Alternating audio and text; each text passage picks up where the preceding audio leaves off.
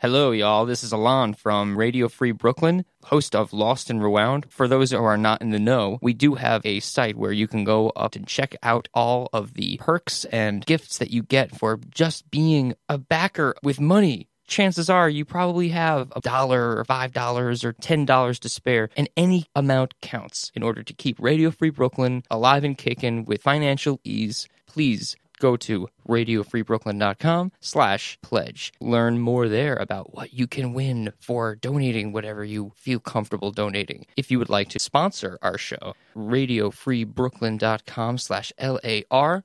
And again, any price that you want, $1, $2, $5, or $10 in order to be a financial backer for our program specifically. Again, the first link is radiofreebrooklyn.com/pledge, and the second link is radiofreebrooklyn.com/LAR. Thanks so much again for your support. And now, on with the show. It's time to get embarrassed with us.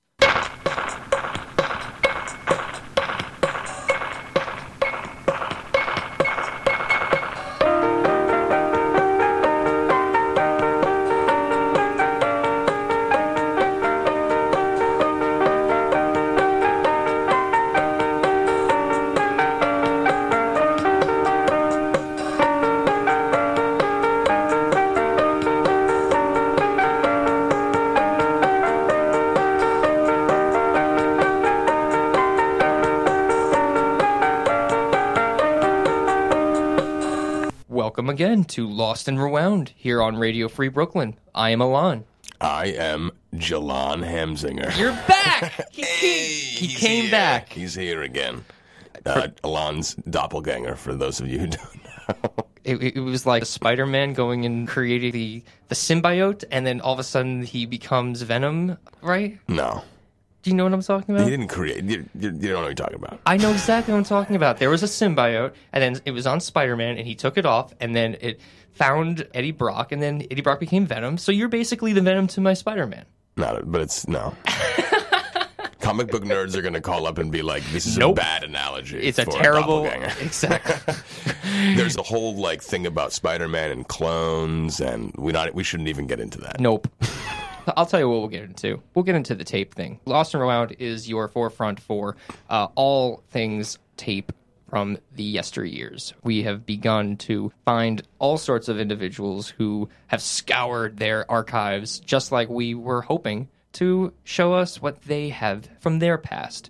And just like I did when I was a kid, I'm really grateful that with your kind submissions that we can continue to do this show with some creative output that is more than just Danziger Zone related. Hey, I mean, Jimmy even came out of the woodwork to do the show, and now he has stuff of his own that has been officially archived for the Lost and Rewound history. Yeah, never again, though.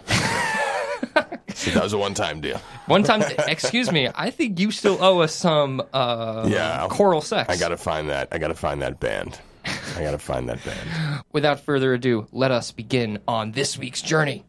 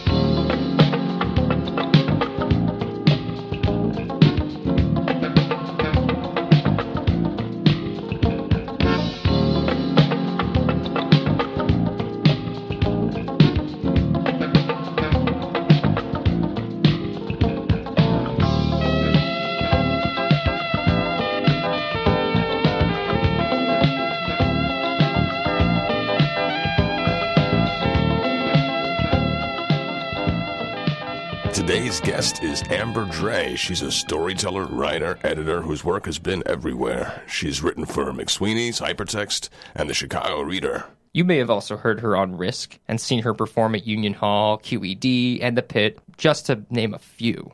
Did we mention she's everywhere? Literally everywhere? You can currently find her industrious fortitude manifested through the world of food and beverage as she serves as managing editor for Market Watch and the founder of both NewYorkDrinky.com and LobsterLover.me. Somehow she found time to be here on Lost and Rewound. Welcome, Amber. Welcome. Thank you very much. It's awesome to be here. We have only just met for the first time. You were a kind enough person to reach out to Lost and Rewound through the New York City Storytelling Group on Facebook.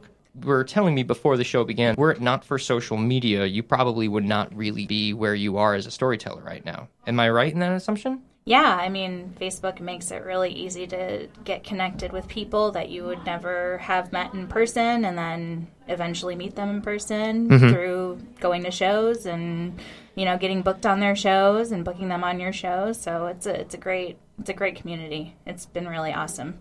Facebook probably was better than even the MySpace in terms of community. MySpace. Bad memories of MySpace? Yeah. It's like the dark net or something. Yeah, I was going to say, who doesn't have bad memories of MySpace? MySpace was dark Facebook. Yeah. I had my very first internet date on MySpace. Did you, though? Yeah. For real? Isn't that weird? No, it's not weird. We knew one person in common, which made me feel slightly less creepy. The first time I ever went to Chicago was because I met a girl off MySpace. True story. I stayed with a girl that I met on MySpace. Really great girl named Lisa who was kind enough to let me stay with her for, I guess, 5 days or so. I was there for a whole week. It was pretty great. I really enjoyed the city, and I got a chance to go to the Intonation Festival, and I got to see some cool bands. One of the last festivals I went to, I became really disinterested in music festivals after that, probably because that meant that I had to socialize with people I didn't know. But more importantly, you were living in Chicago for a very... Yeah, how many years? I remember the Intonation Festival. I was there for 6 years, I believe. Yep. I went there for grad school, and then once I finished grad school, I realized that I couldn't find a good job there, so I moved to New York and figured I'd try my luck here, and it definitely worked out for me. There's a really very rich scene in the theater world for actors and writers in Chicago, but that just wasn't your thing back then? Well, I was doing that, but for a job that I get paid for, there weren't any jobs for me. Sure. What drew you to New York? Was it a job, or you just decided you were going to move here and then figured out once you got here? Well, I'd always wanted to live in New York, and my husband also always wanted to live here, and his company said that they would let him, like, start a New York branch. So he had a job, you know, so we just had to find me a job, and I was like, that's doable. It's New York City, baby. Land of opportunity. Starts right here, baby. This is the tarmac. We figured if we were going to try any time to live in New York City, it might as well be when you're like younger-ish. I mean, now I'm older-ish, so. But then I was younger-ish. It's worn on us, but yeah, no, of course. I feel like a lot of young people get really excited about living in New York, and a lot of older people get really intimidated by New York.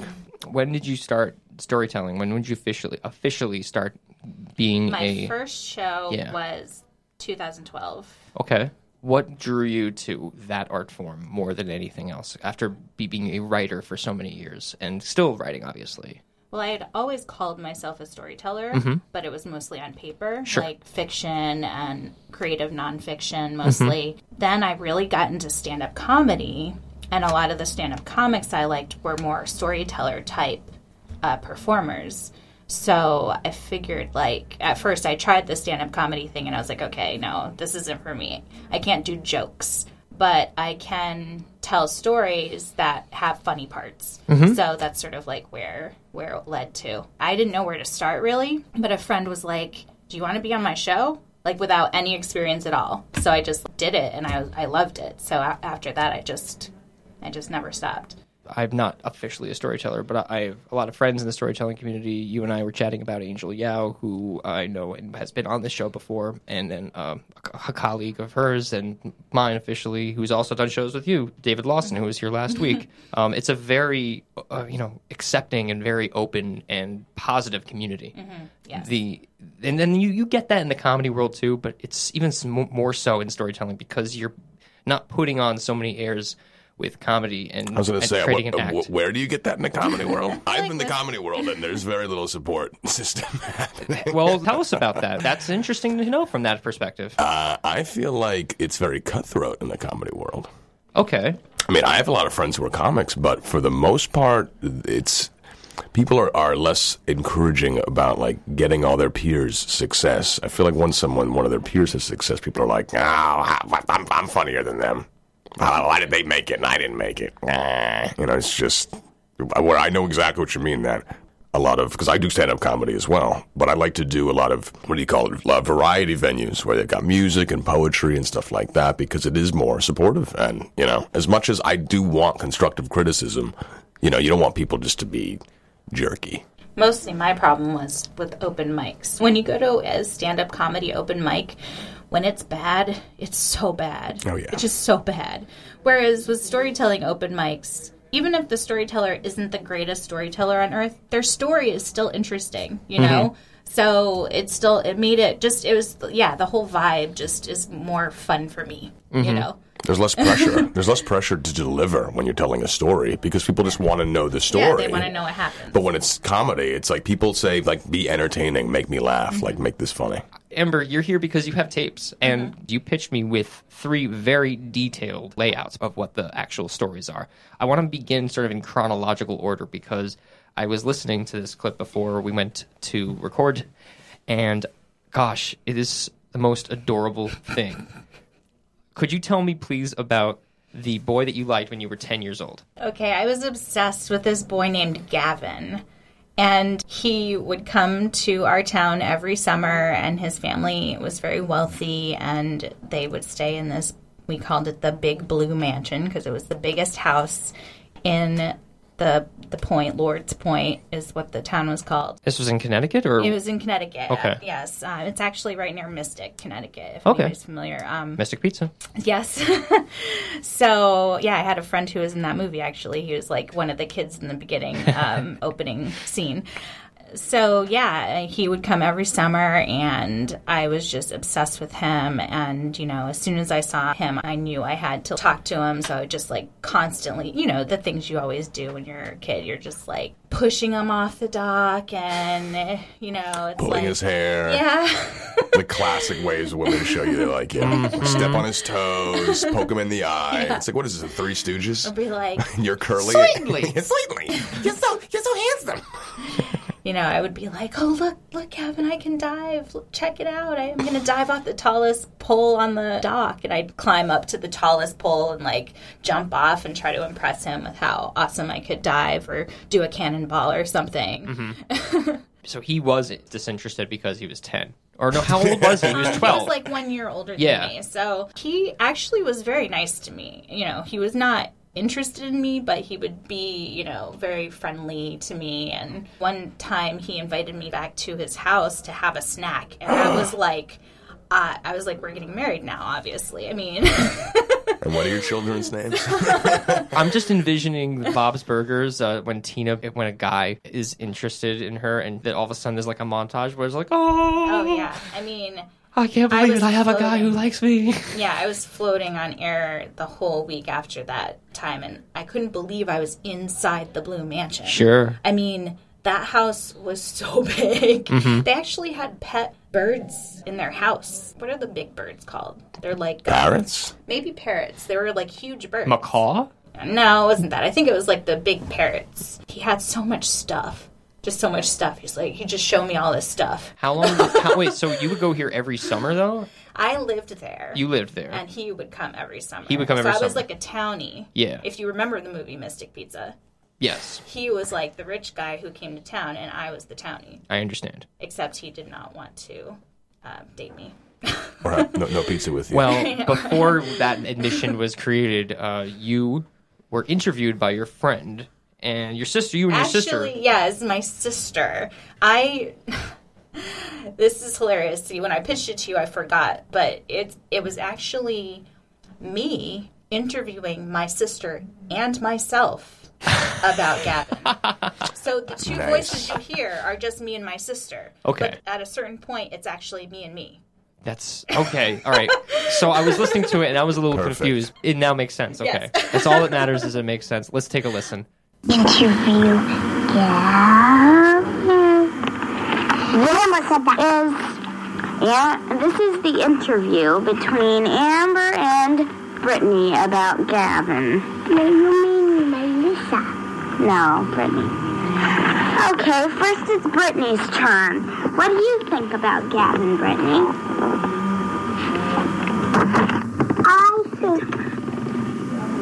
I think he is cute and regular.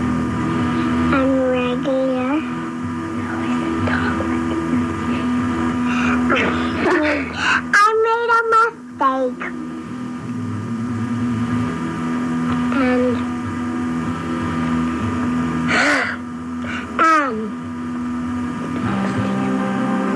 And he talks to me.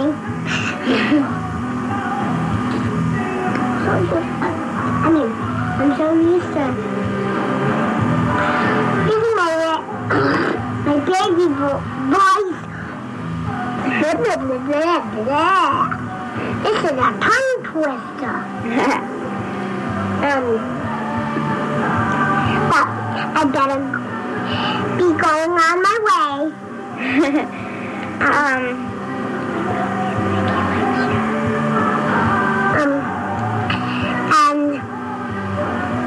he doesn't want me to know that he likes me, and my mommy told me that. But how does he know all those things? And how old are you, Brittany? I'm 5. How old's Gavin? 12. Okay, now it's Amber's turn. I think she has a lot to say. Amber? Well, gosh, this is a lot. Okay, I'll tell you all about what Gavin looks like first. Okay, I love his hair. It just comes out straight on his face. And sometimes he pushes it to the side and it's so handsome. And he's got these big blue eyes and they are so pretty. And he's got these long eyelashes and they just come out at you. and he's got freckles. And I love freckles. I mean, freckles. I love freckles, but not too many freckles. He's just got a couple here and there. Right there. And he's got a nice smile, and he dresses very nice. And he's funny and cute, and he's shy. But he's not like his friends. I think he'd never hurt anybody. He'd never take anything from anybody. He'd probably say anything bad, but I don't think he'd say anything to hurt anybody. I mean, not do anything. I mean, he won't do anything to hurt anybody. He might say something to hurt somebody, like he did to me, but I won't tell you. But it wasn't too bad. It was just something. And I can't even remember. Hi. Randy. He's over there. Over there. And okay, one time he likes to push me off the dock, and he was holding onto my wrist, and Robin was trying to push Gavin off the dock, and Robin's saying, let go of him, but I wasn't holding onto him, he was holding onto me, and he was pulling me, and then when she pushed him in, we both fell into the water, and then Robin looks down at us and says, I told you to let go of him. And then I said, but he was holding on to me. And then she said, well, next time he tries to push you off or holds on to you to pull you off, then you just go like this, like that, like you're going to kiss him. And I'm here, no way. And then Megan says, yeah, do it. And then he was trying to push me off one time, and Melissa pushed him off, and then he fell into the water. He grabbed my hair, but then he let go, and then he wanted to grab it to stay on, and he fell into the water, and he didn't want to make me laugh. And then he was playing with Megan, and he says, ooh, Melissa says, ooh, Gavin likes Megan. And then Catherine says, well, Gavin and Megan would make a good couple. And then Gavin and Megan goes, yeah, gross. And then Gavin says, no, not Gavin, I mean, Melissa says, no. Amber and Gavin would make a cute couple. And then Gavin didn't say anything. But when they asked him if he liked me, then he said, no, just as a friend. And then I said, just as a friend, but of course I was lying, but he might not be. And then, and I'm going to give him a nice, cute love note, but it's all right. Well, okay, well, that's the interview between Amber and Brittany about Gavin. Anything else you want to say, Brittany? Yes, please. I hope Gavin's, if it's nice out tomorrow, I hope Gavin's at the beach because I want to see him so I can ask him something. That's all for now. What is it what you want to ask him? I want to ask him if he likes me. Oh, okay. Well, that wraps it up for today. See you next time. We might interview Gavin. See what he has to say about the other side.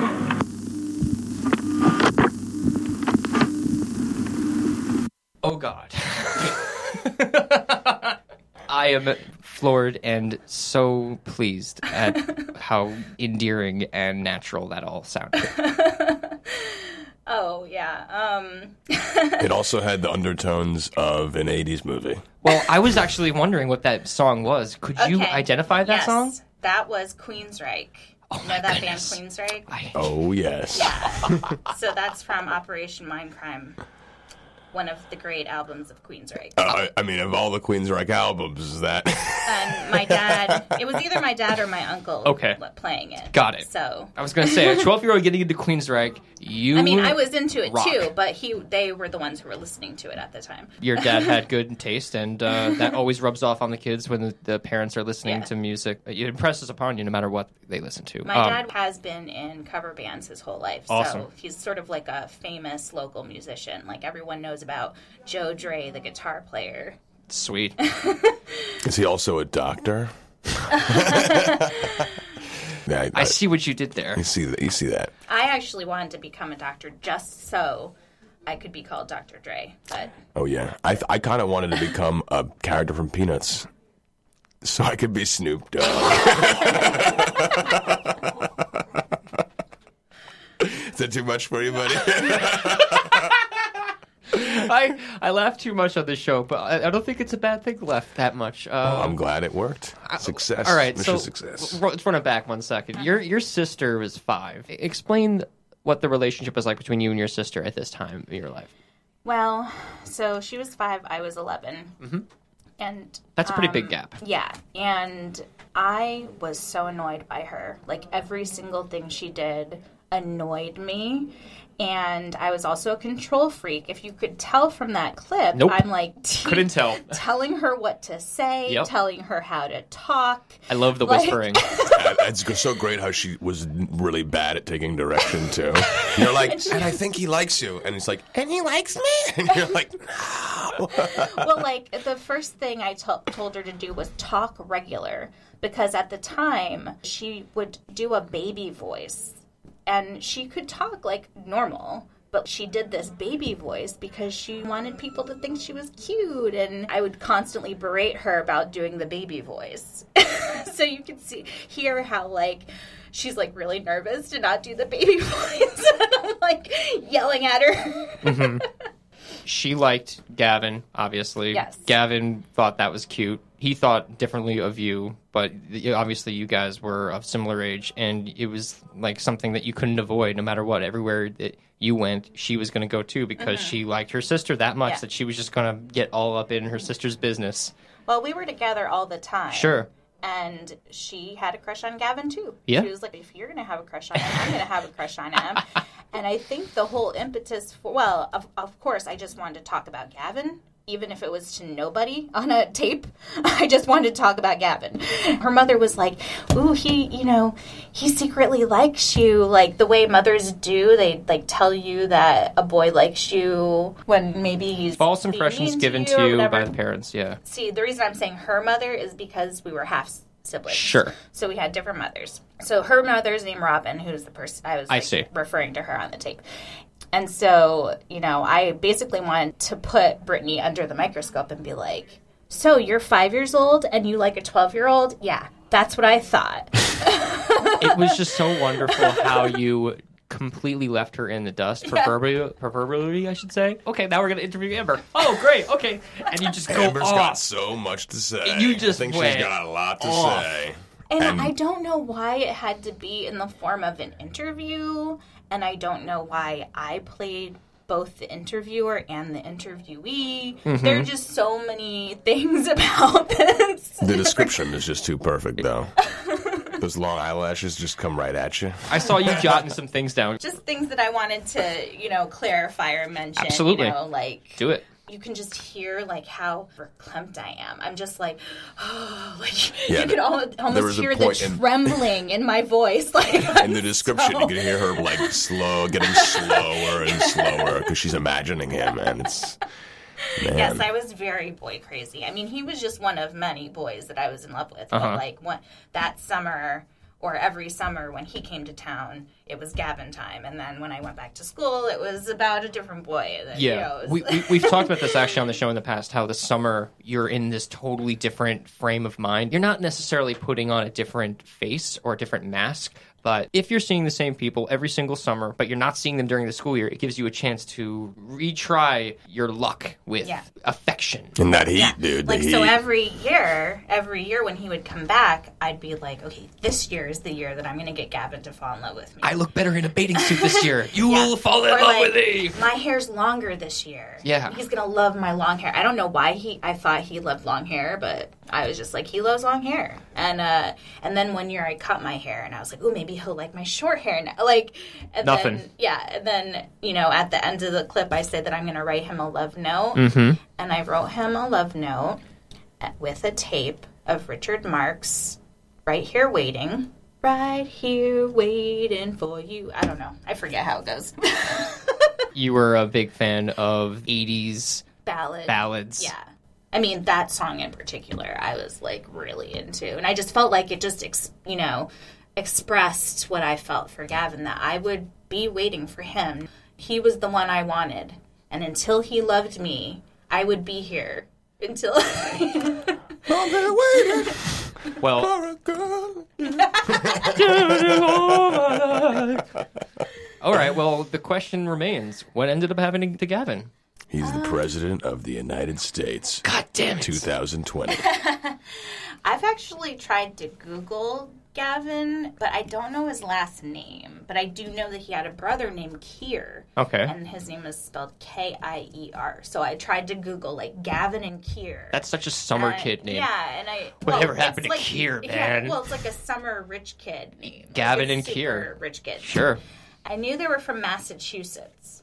So, Mm-hmm. so I've tried to Google, like, Gavin Kier, Massachusetts.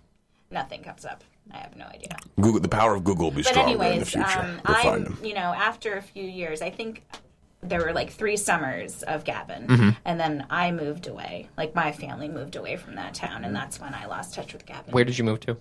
Just further inland in Connecticut. Okay. So far away enough that it didn't necessarily hold any importance to go back to this town for your summer jaunts. Yeah, I mean, it was far enough that I couldn't just go down there and, like, hang out, without a car. Yeah. And I didn't have a car for, like, another 4 years or whatever. By the time I got a car, I was obsessed with, like, many other boys. Well, it's one of those things. I don't know if you've ever gone back and looked at photographs from, like, yearbooks and stuff like that of old people you had crushes on, and you look at them and you go, what was I thinking? Like, know. why was that what I was into as a kid, Do you ever see that show, You Can't Do That on Television? Of course. So there's a kid on there named Alistair. Gavin was very much like when I think of him, I think of Alistair. Like he sort of looked like him. Good Canadian just very boy. Pretty, pale, dark curly hair. Jon Snow. Who's at the wall? I did find like another one of my childhood crushes online. His name was Patrick Botello. He used to try to be just like Kirk Cameron. Like he dressed like Kirk Cameron, and it was like when Growing Pains was like really popular. Good God. That was like the cute 80s look. The Kirk Cameron, and the sure. fluffed hair, yeah. Yeah, so I was obsessed with him. And then I looked him up like 10 years ago, and he's like a total big beefcake kind of guy. Like he's all roided up. I was like, yeah. No, thank you. Let's segue into the next session with this clip that you provided to us. And could you lead into it? We'll talk obviously more about it after it's done. Context for sure is needed. I had a best friend in 7th grade named Christy. We were both new at the school at the time, and also her last name is very close to mine, so we like sat next to each other. You know how they alphabetize everybody? So like we sat right next to each other and became best friends just because we didn't have any other friends, and we sort of bonded over the fact that our parents were divorced, and her mom used to like to just hang out at the local veterans bar and just drink all day long. And then my mom had run away to Florida someplace. I had no idea where she was. So we would just hang out all the time. But I was like a super nerd. My whole deal was that I got straight A's and I was really good. I never did anything bad. People called me goody two-shoes. And then she was sort of like a bad girl. And so she would always try to get into trouble. She was always trying to get me to go meet boys with her and stuff like that. And I was like, no, I just want to, like, stay here and watch movies, you know? Well, let's take a listen to this. There's a celebrity cameo here that will very much be the weight of the clip, and I won't spoil it any longer. We'll be back after this very entertaining midway point here on Lost and Rewound, Radio Free Brooklyn. A teenager in Connecticut named Christy. And here's what she writes. Dear Casey, a few years ago I moved to a little town. When I started school here, I met a girl who was also new. Our lockers were right next to each other. And when we introduced ourselves to each other, we found instant friendship. A short time later, we became best friends. Amber became a regular around my house. My mother loved her to death, and she was like an addition to my family. Amber and I didn't have much in common. She was a straight-A student, and I was average. My mother always told me to get the best grades in school. And when my mother compared our report cards, she yelled at me. She said things like, why can't you be like Amber? Amber's the perfect child. How can you be best friends and not be inspired by the things that she does? But what my mother doesn't understand is that Amber does inspire me to do well in and out of school and to be the best kind of human being I can. I often think to myself, if I hadn't met Amber, I wouldn't be the same kind of person I am today. So, Casey, could you please play You're the Inspiration and dedicate it to the best friend in the whole world? Amber, I love you and consider you the sister I've always wished for. Yours truly, Christy. Christy, here's your request and dedication.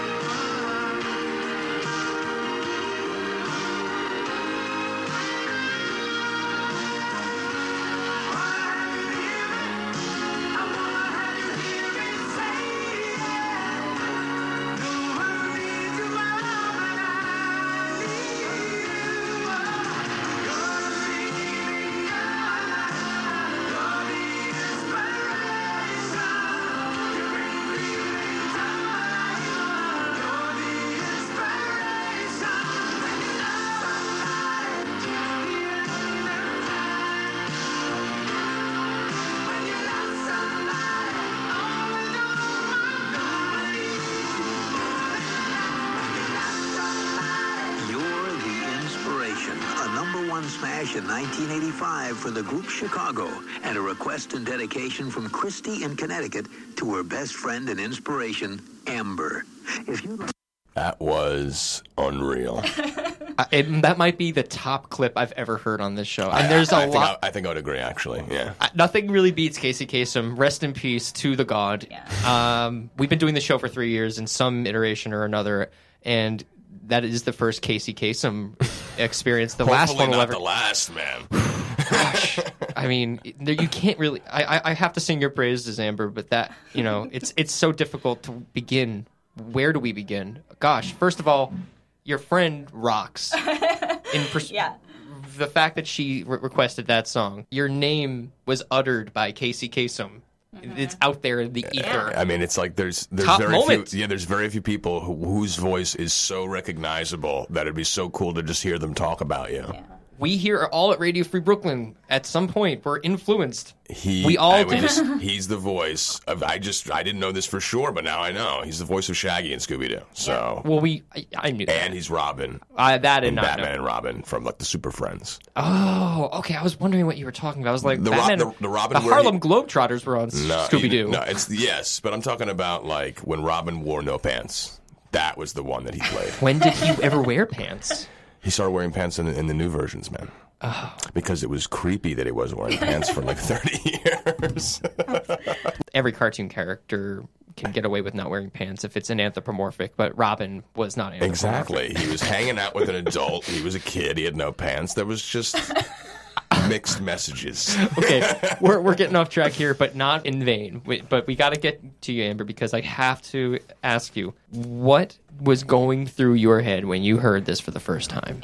Well, the odd thing about this period is that Christy and I actually had started drifting apart a little bit. Yeah. Like, we just didn't go to the same school anymore because we were going to different schools, and it doesn't work out after a while. You know, it's hard to maintain the best friendship when you're in different towns. Yeah. So I think she was trying to really express how much she cared about me and wanted to maintain that best friendship. I don't know if and I've so ever this had a was friend like- so good.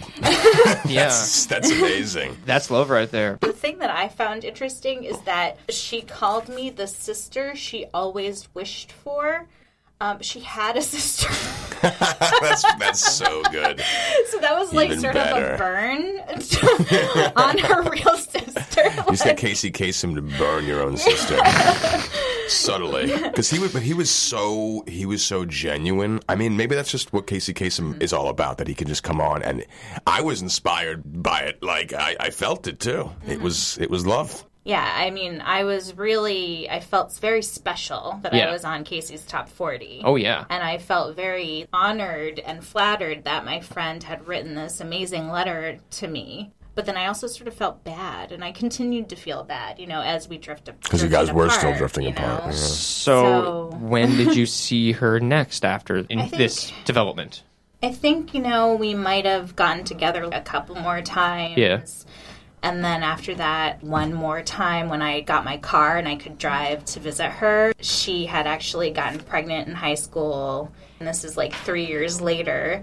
She wanted me to be the godmother of her child. And I was just like... You sort of had to at that point. The whole Casey Kasem thing. It's like, I know, I was geez, like- now you forced my hand. It's Yeah. just it's very telling that 3 years can go by and you haven't forged any new friendships that really mean anything. But after all the time that has gone by, she still looked to you, even Yeah. after all the time gone by and the distance But between you were that I inspiration. think it was that her life was so tumultuous. We both did come from broken homes, but mine was a little bit more stable than hers. And so I think she connected with me as being like a more stable person and someone that maybe like if she could just keep a connection with me, maybe I could help her get her life back on track or help her or, at least be one person in her life who's not a total mess. Yeah, well, it's one of those You know? things too that she's a bad girl, and the crowd she's hanging out with, they're not necessarily going to be there for her. Right. They're there for the momentary, whatever, just to have a good time. So maybe she was realizing that too. Yeah, so then I went to college, and then I came back for one summer, and I got in touch with her to see her kid, meet him, and he was so cute, and But we just still continued to drift apart. Every time we would see each other, more and more years would go by. And then, I ran into her at some kind of thing my dad was playing at. My dad's in bands. Sure. I ran into her there. And then I go back home to Connecticut. I would just, run into her here and there. It's not even a social media presence that she has. It's more just where she is. It's not hard to find her. And you can establish that connection and pick up where you left off, maybe? Not so much. It's more it's really cool to just get together and just be like, hey, this is what your life's like now. This is what my life's like. And, It's never going to get back to that Casey Kasem place. We have other high school friends and stuff where when we get together, it's like no time has passed. But with her and me, we're just so different. The last time I saw Christy was this past Christmas. We hadn't seen each other in probably I don't know, maybe 10 years or something. Goodness. And, because of Facebook, we had sort of gotten back into each other's lives again. Yeah. And so we decided to have lunch and catch up. And she brought her wedding photo album. And I was, really excited to see this, So I opened it up, and it was one of the saddest things I've ever seen because it was pictures of her wearing a wedding dress separately. And then pictures of her with her husband, who's now in prison, getting married in prison. Wow. And so she was a bad girl. Yeah, You're not wrong. She got married to a guy who is in prison, and they wouldn't let her wear her wedding dress into the ceremony. She bought this wedding dress and got all dressed up and wore it to the prison, and then they were like, you can't wear that into the wedding ceremony. I don't understand. I don't understand either. Maybe there's some part of the dress that could be Yeah. Appropriated to be a weapon. Yeah, That maybe they thought she was smuggling something in her. I have no idea. Someone's holding on that train, so and there's all kinds of knives in it, and it was sort of one of the most depressing things I'd ever seen. Ah, jeez. You don't know what to say. You're like, Casey would know what to say. is it rude to ask someone why their husband's in jail? Maybe. You know what? I think that is something coming from people who don't hang out with people in jail. You can ask. I feel like we gotta ask. I don't know. I felt like she would have told me if she wanted me to know why her husband was in jail. I don't know. You were talking about before how you both came from broken homes. With only very vague familiarity of what I've seen and heard of your stories in the podcast sphere and video sphere, I should say, I do know that your family life was not a very easy one, but you did seem, from what I gathered, to have a pretty strong relationship with your father. Mm-hmm. A lot of what these clips represent, considering what I know of you, Amber, and the hardships that you've gone through in your life, past, present, and I guess future. We are all adults that are going through our things that go on. But you had some real positive reinforcement with these clips that really drove home a point that there was a happier time that was going on in your life, even when there wasn't such happy things going on. And your father probably represented some of the positive things that were going on, I would imagine, just because of how much you were into music and how much he was into music. Yeah. Tell me a little bit more about the connection you have with music. Yeah, I mean, both of my parents are musicians. That's sort of like how they met. They were in a band together in high school, and then I was born, and they just continued to play music, and then they ended up separating, but they each continued to play music in their separate bands, and, music was always around the house. One of my favorite things is that I would play records with both of my parents and just looking at records that they had and just going through their collections and just playing whatever they had. So, and my mom was a singer and my dad was a guitar player. So, singing came naturally to me. I loved singing. I always wanted to sing. And my dad played guitar, and he always really tried to encourage me to play guitar, too. He was just like, you should learn to play an instrument, and you should play guitar because that's what I play, because it's the best instrument, basically. Yeah. Tell us about the clip with you playing guitar. So my dad gave me a guitar when I was 11. He gave me my first guitar for Christmas when I was 11, and I just started taking lessons, and I was like, I'm not really feeling this, And so I just focused more on singing for a while. After a couple of years, I put it away again because I was actually sort of embarrassed about playing the guitar for some reason. I don't know why. I just didn't feel comfortable playing it. It was an electric guitar, and I'd have to haul this huge electric guitar case onto the bus every time I had to go to my lesson or whatever, and everybody would stare at me. It'd take me like 5 minutes to get on the bus. It was very humiliating because at the time I had very low self-esteem and, you know, not very confident in myself, and so like anything where people were staring at me, I was not into, and anything that made me different, you know, I didn't like either. I didn't really want this attention of being the girl who plays guitar. And then, after a few years, guess what? Hole came out, a whole bunch of other, like, Riot Girl bands, like Veruca Salt, and, like, all these other bands came out that had female singers playing guitar. It was cool, all of a sudden, to be a girl who played guitar. So I was like, hey, guess what? I got this guitar. Pulled it back out and started playing guitar again. So it was really, actually, one of the defining moments in my high school career was finally being like, I don't give a shit what people think about me. This is what I like. This is who I am. I'm a girl who plays guitar. And the impetus is what we're about to hear, actually. Yeah. This clip of you playing a song by That Dog. Yeah. Let's take a listen.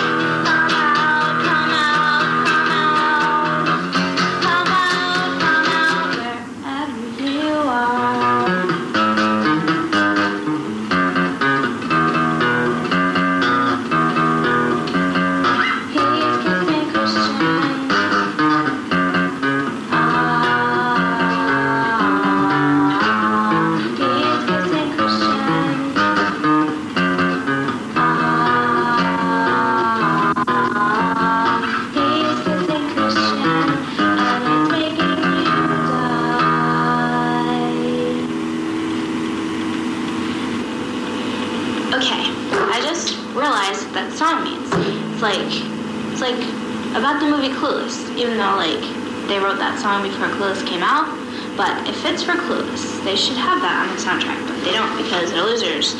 Like, the best song they have on that... Anyway, what am I talking about? Okay, so this song has to do with Clueless because Christian is the guy that Cher liked, and, like, he was gay, or, like, they supposedly told us, or whatever, made him look like he was gay. So, this song is about that movie because he's kissing Christian, and it's like Cher singing it, and if you just listen to the words, it's like, it makes a lot of sense.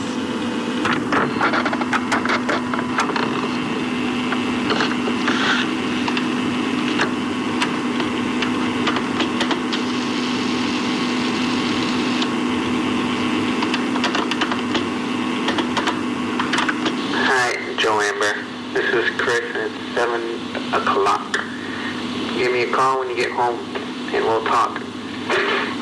Bye.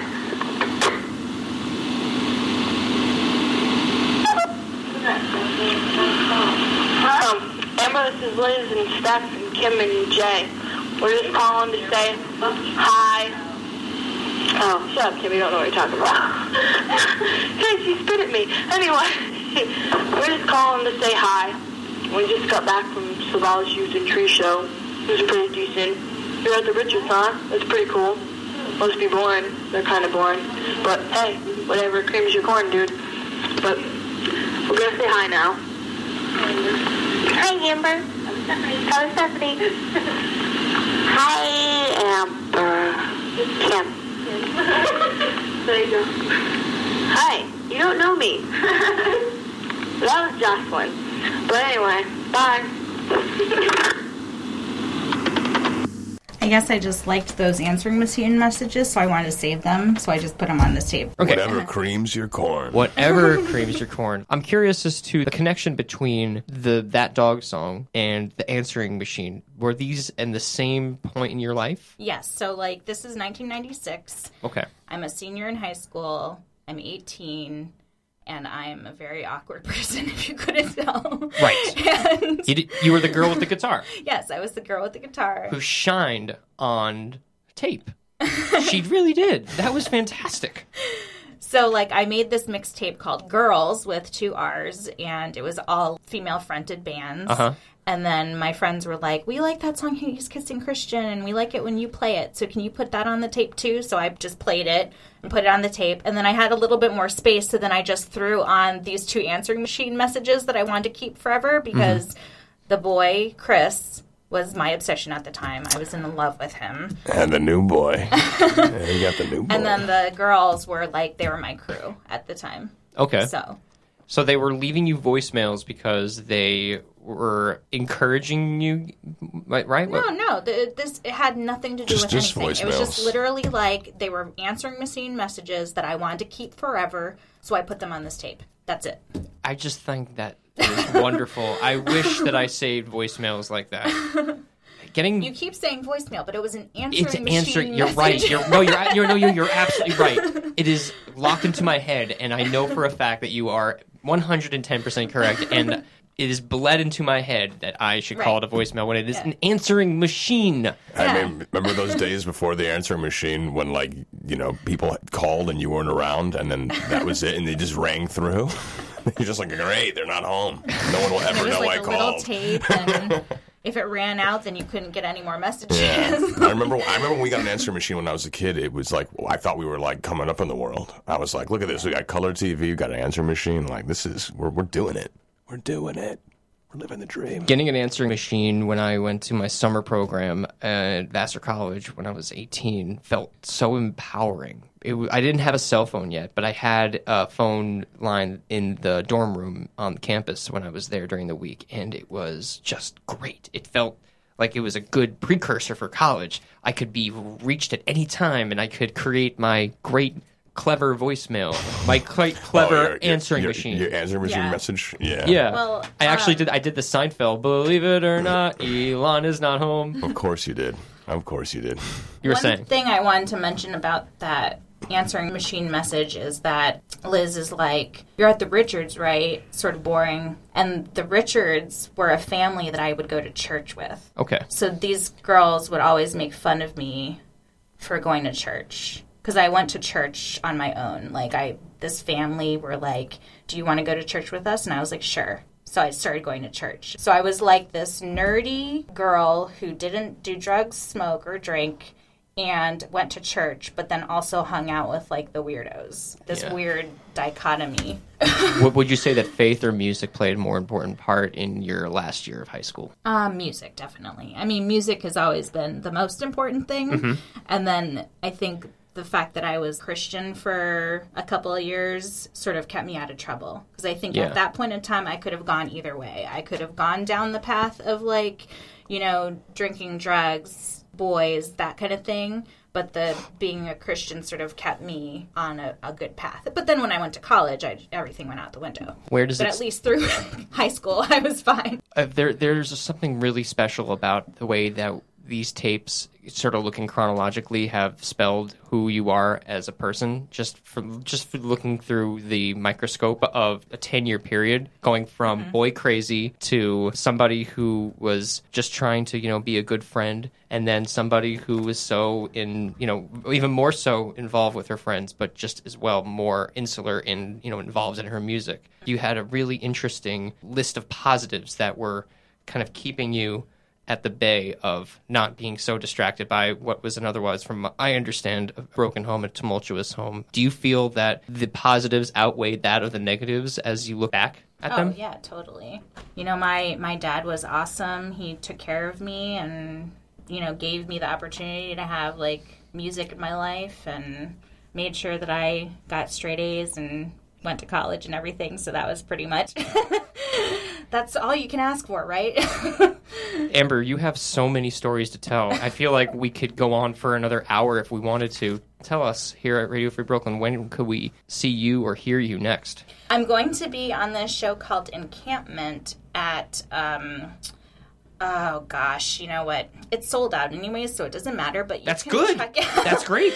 You can check out my website, amberdrea.com for... DREA. Yep, and, I post all my dates up there, and I've got a bunch of podcasts that I've been on that you can check out there, watch videos of my other storytelling gigs and stuff like that, so...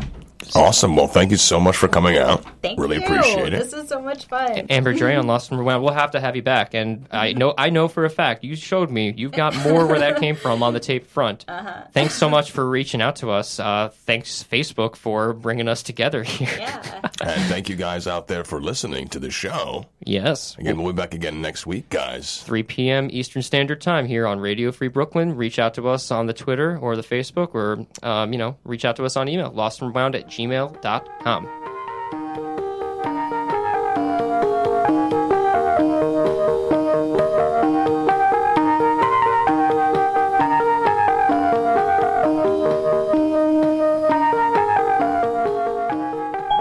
Of course, Amber. What?